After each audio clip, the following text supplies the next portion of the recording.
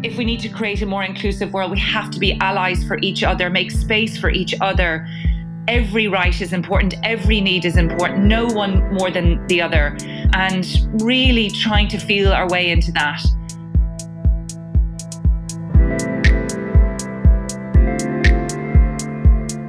Hello, I'm Frances Keane, your host and founder of Personally Speaking and the B-Side podcast. As a naturally curious person, what I've observed is that often the backstory, what I think of as the B-side, is where the hidden gems really exist. In this podcast series, we get the opportunity to hear from some thought leaders and discover what drives ordinary people to achieve extraordinary things.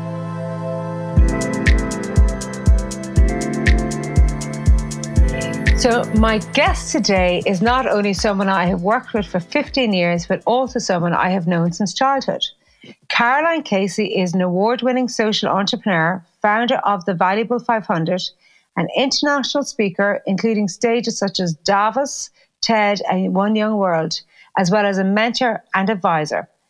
Caroline, thank you very, very much for taking the time to chat with me today, albeit virtually. We're still going to have a good chat. One of the first things I was going to chat to you about is that you are somebody who is normally on a plane, traveling, connecting with people, speaking at conferences. You are actually a real face-to-face person. And even people who see you on stage kind of feel that connection with you. So how are you finding lockdown? Well, I'm a real heart-to-heart person, I think. And I feel energies. So the first few weeks of lockdown, I so missed the physical energy and feeling of people. And I'm a hugger. I mean, everybody knows. I mean, I would hug anybody. God bless anybody who comes into my realm. Even the CEOs of companies I'm trying to convince.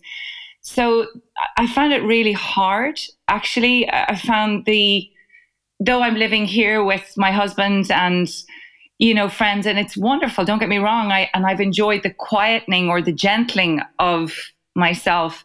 There's probably three things that really occurred to me. One is I think I'm a digital introvert. I've been finding this online communication so hard to turn up as who I am. I'm very shy in myself, which is not something I am on stage.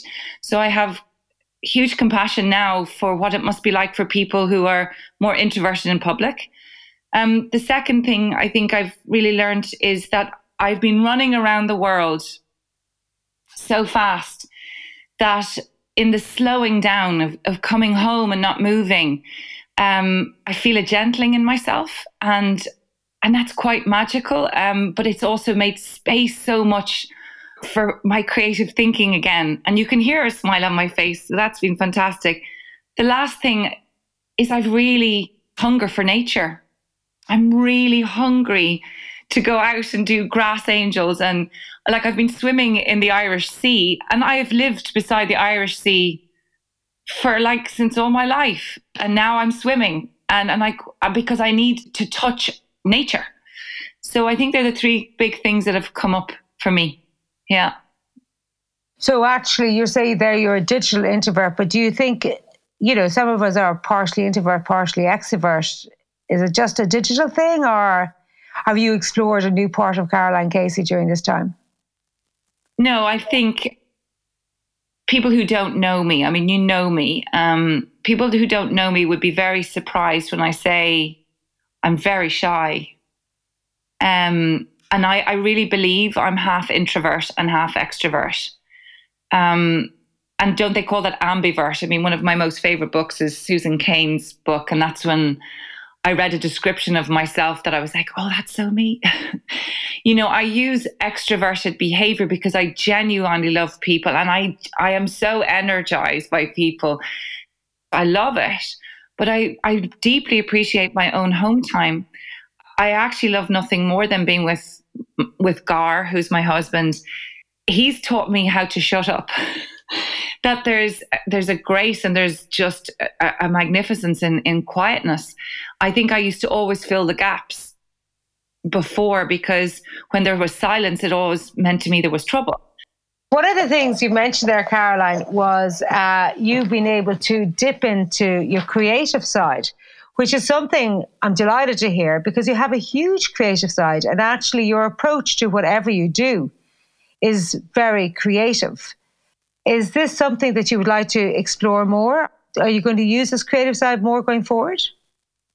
You know, what we think creativity is, we see it as people who have beautiful talent in art and writing and singing and music. I mean, I really wish one of my superpowers would be that I could sing. I would love to be able to sing.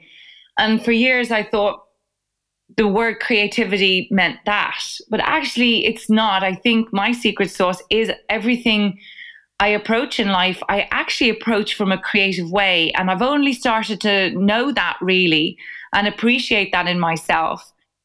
Putting together the Valuable 500 and the campaign that I've done, everything was design-led thinking. Everything was creatively thought through and felt, actually, really felt. Like when in designing things or coming up with solutions, I listen to music, I might dance around, I might see a color that inspires me to have a word or how I would frame something. And in a way, I always thought that was normal, but it was in co-building our home with Gar that I realized that actually I am fueled by creativity. It makes me breathe. I couldn't live without it. And I think now I've more confidence as I'm older that I don't need to see creativity as an absolute talent in the traditional sense, but just as a way of living. And I've loved being at home because when you're more still, you can appreciate that more in yourself. And I get more excited about the simplest things of creativity. I mean, I've always been obsessed with color, and my father ran a printing company actually. And I used to hug the Pantone color books, steal them going home from the art room, because for me, they were like jewels. Like they were just this imaginary magic to have a Pantone book of color. And I guess I live my life a bit like that. Like they're the unexpected things that people don't know about me in the same way they think that I'm an extrovert. I'm actually not. The magic of me comes from my silence. And when I kind of pull the duvet over and I disappear, you know, there are things I'm really they're being much more amplified now at home because I can. Yeah. You know, it's great. And what it's just so many different parts of what you just said there I'd love to explore, but what influences you creatively? Where do you get your inspiration from? Oh my gosh. Well, Frances, there's so many things. I'm never a good person to say, you know, what's your favorite thing? Because I have so many things that I love. But where I draw inspiration from is the energy and the connection that I have with people. Like, no doubt about it. I think, isn't there nothing more amazing that when you have this conversation or a connection with a person and it just flows, right? It's just amazing. So that's certainly one of my high ones.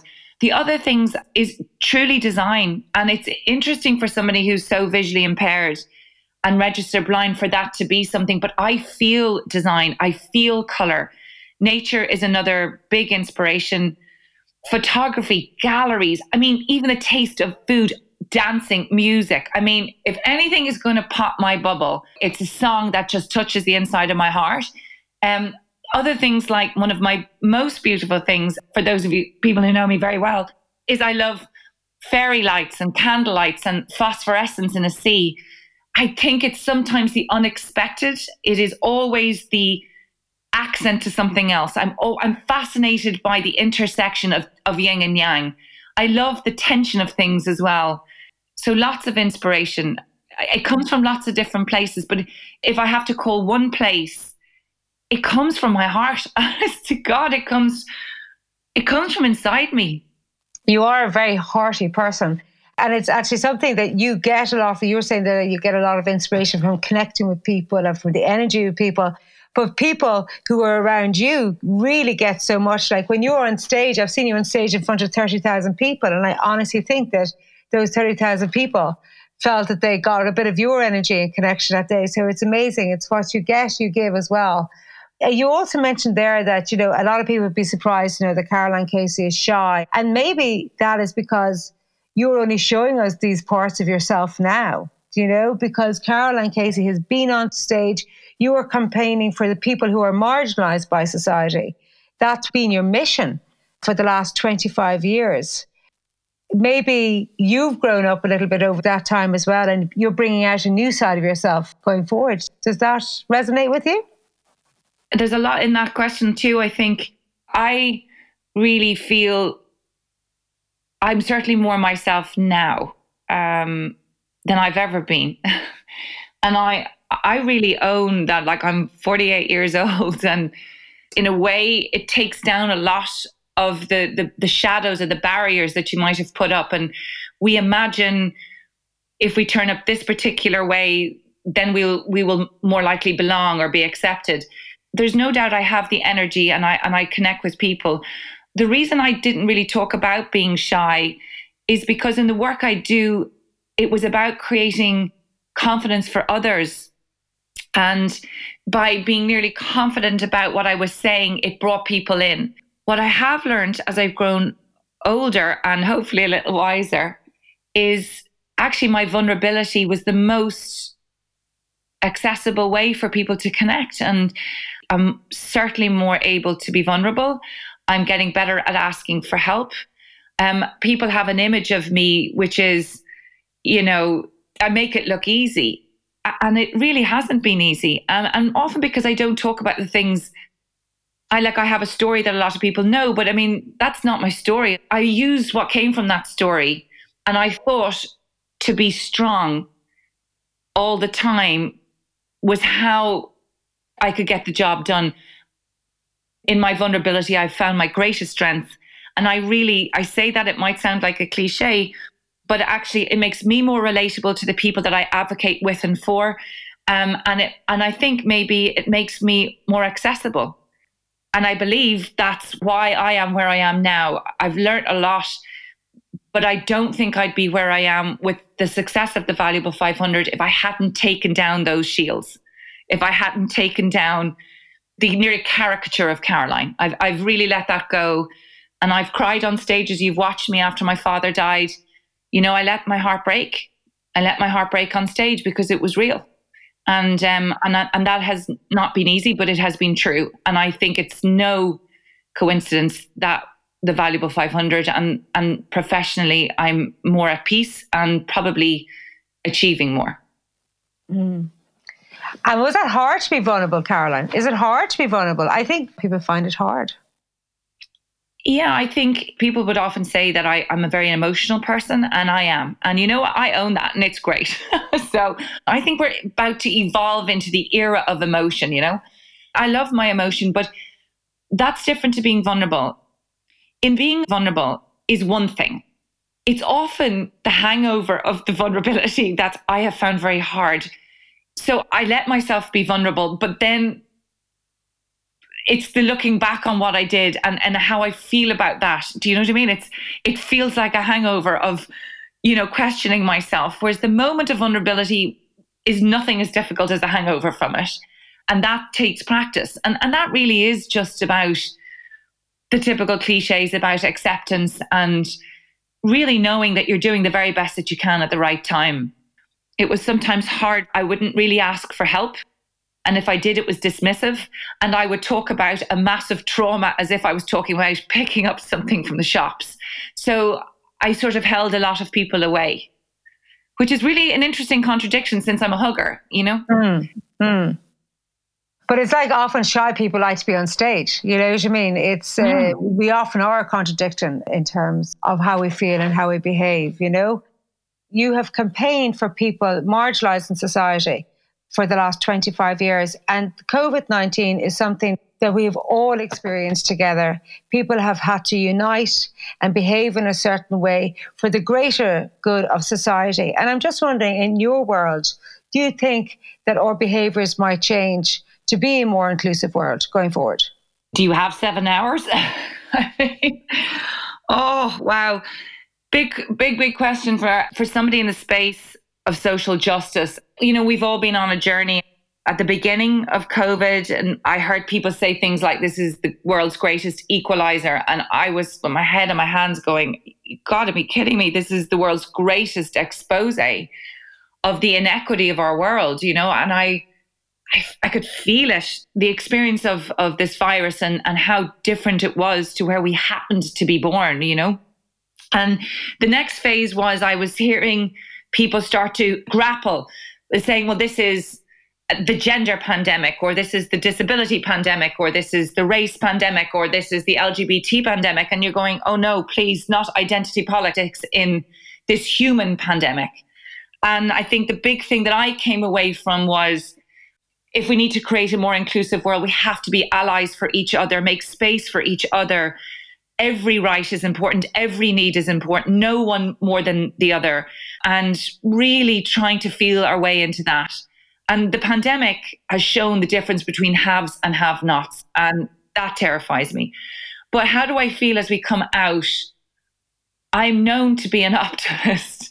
All you need to do is show me a pinprick of a light in a dark sky, and I will chase that to the very end, because I believe in human capacity for change. I believe we all want good. I believe that when we see ourselves in another, we would do things differently.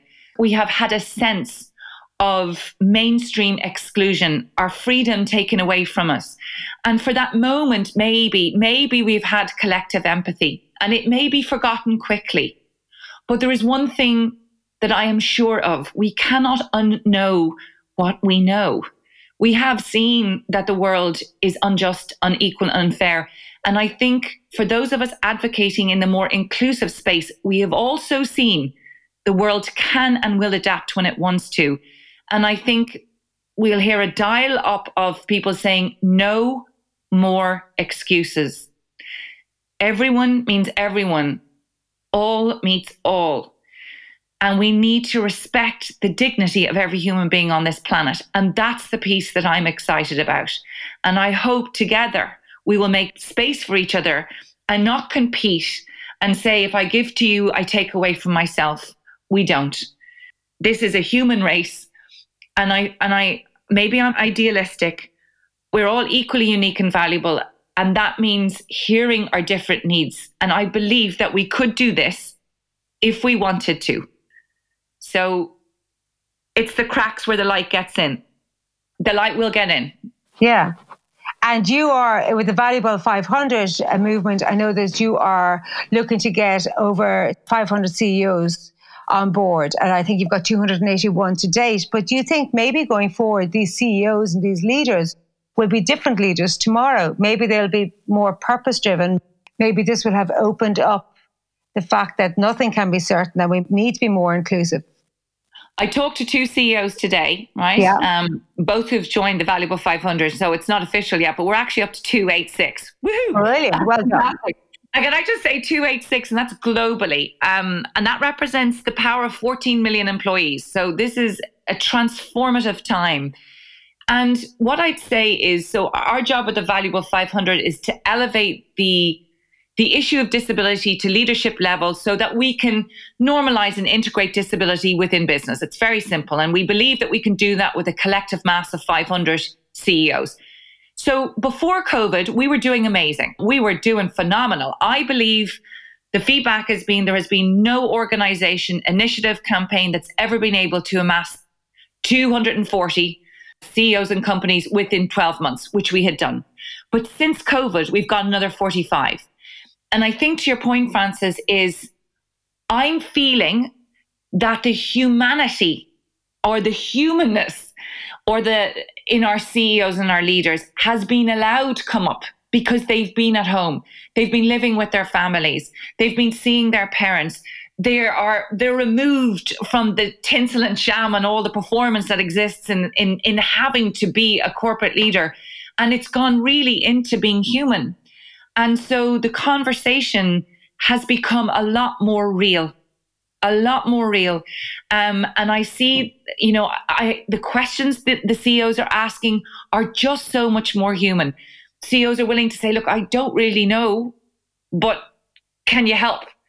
And I think there's something about, because the Valuable 500 is this very rare and unique community, essentially ready to be part of resetting this business system. And here we have them, and they're open. And I don't find them defensive. Actually, I would say with every Valuable 500 CEO, and this is a very interesting thing we've learned, is the CEO has never said no. The business system, the business has made the excuses. And so now the CEO is saying, no, you're right, no more excuses, and is really ensuring that the business says yes. Can you just explain that? What do you mean by the business system says no? So if you have a CEO at the top of the business, it's the people below. It's the policies. It's the corporate structure that exists. So often a CEO will say, well, yeah, I'd absolutely love to do it. Now I'm going to pass you on to A, B, and C. And then it goes into A, B, and C. And A, B, and C come back with a plethora of excuses between, oh, but we don't want to boil the ocean, or we're scared because we haven't done enough. And actually, that's the block, is fear. It still remains fear. We're frightened we haven't done enough. And you're going, well, that's okay. Being frightened that you haven't done enough is not a reason to begin, you know? And I think we have to be mindful. Business agendas are overburdened. So often they might just cast away the thing that they don't believe will have a direct impact on their shareholders at the bottom line, because they haven't made the connection between the valuable community, which is of 15% of our global population of a disability. So it's our job just to accept where it is, not to shame, not to criticize, not to be cruel, but just to find a way to find those cracks where we can help them move forward. And, you know, you brought up something very interesting there. You were saying that a lot of the CEOs are saying, I just don't know. And maybe because we've had this unprecedented crisis, which we did not know about it, that will be introduced in a conversation a lot more. And I think the words, I just don't know, are very, very important and have been absolutely underused. The more senior you get, the less you don't know. And it's the only way we really learn. I don't know if you find that, Caroline. I think you talk about, you know, learning from your failures and how it's actually been the building blocks to who you are. So, well, I think you've actually hit on something really important.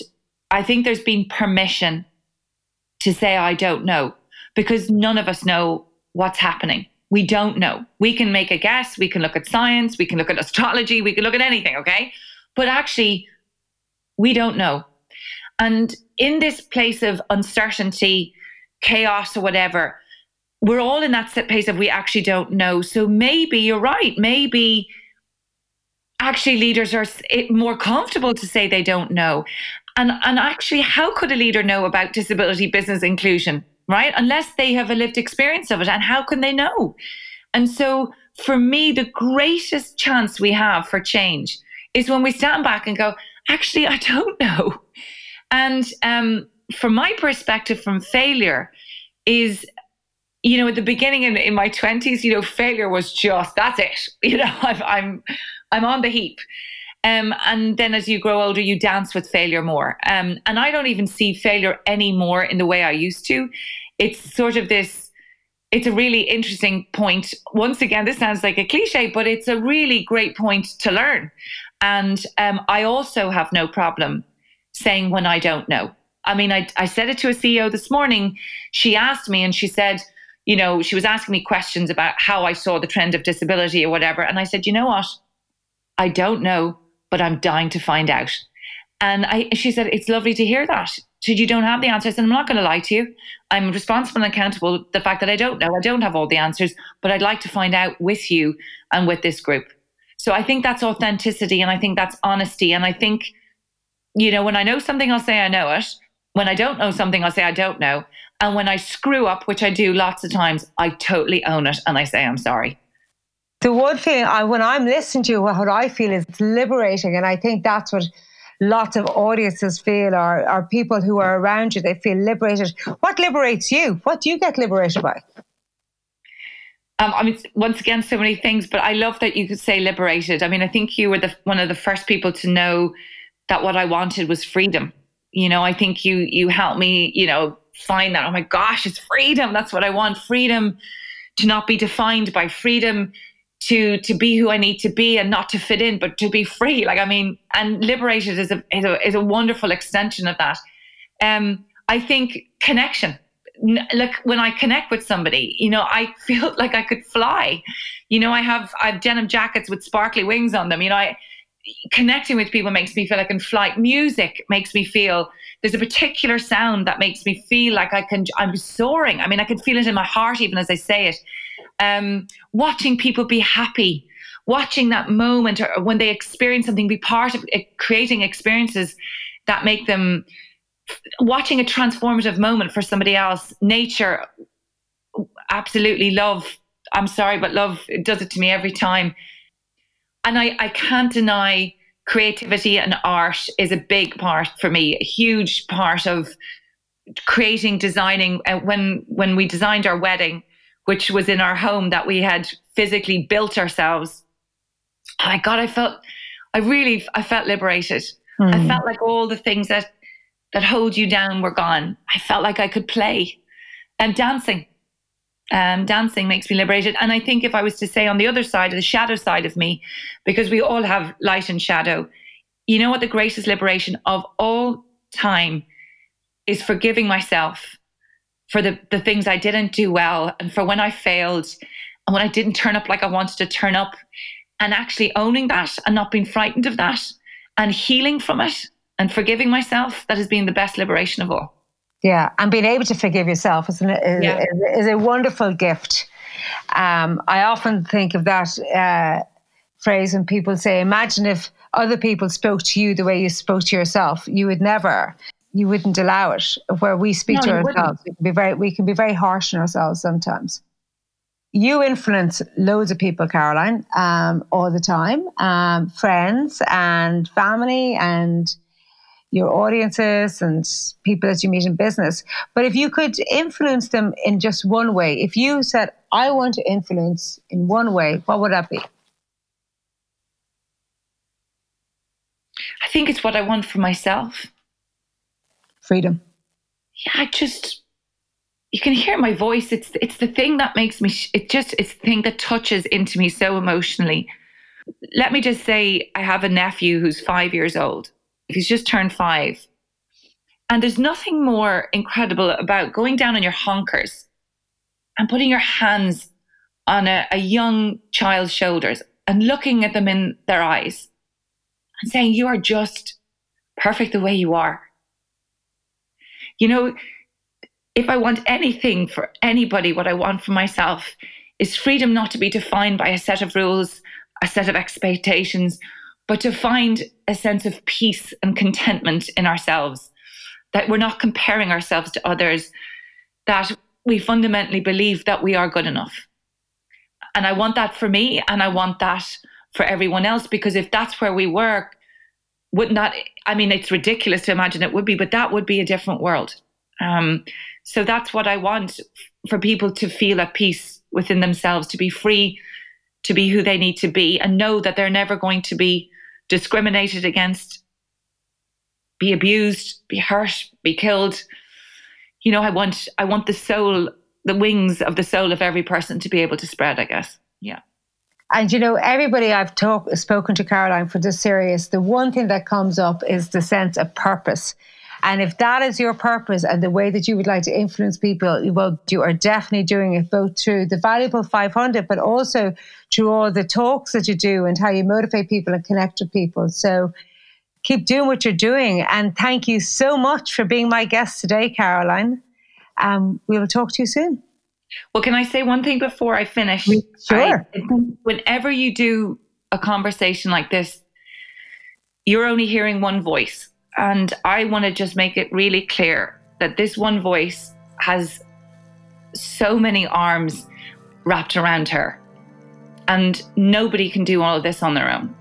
So though I'm the voice speaking and I might do the influencing, everybody influences me from behind and helps me do it. And you are one of them to me. So thank you for everything and being part of my journey as well. Oh, thank you, Caroline. Very lovely to say that. Thank you.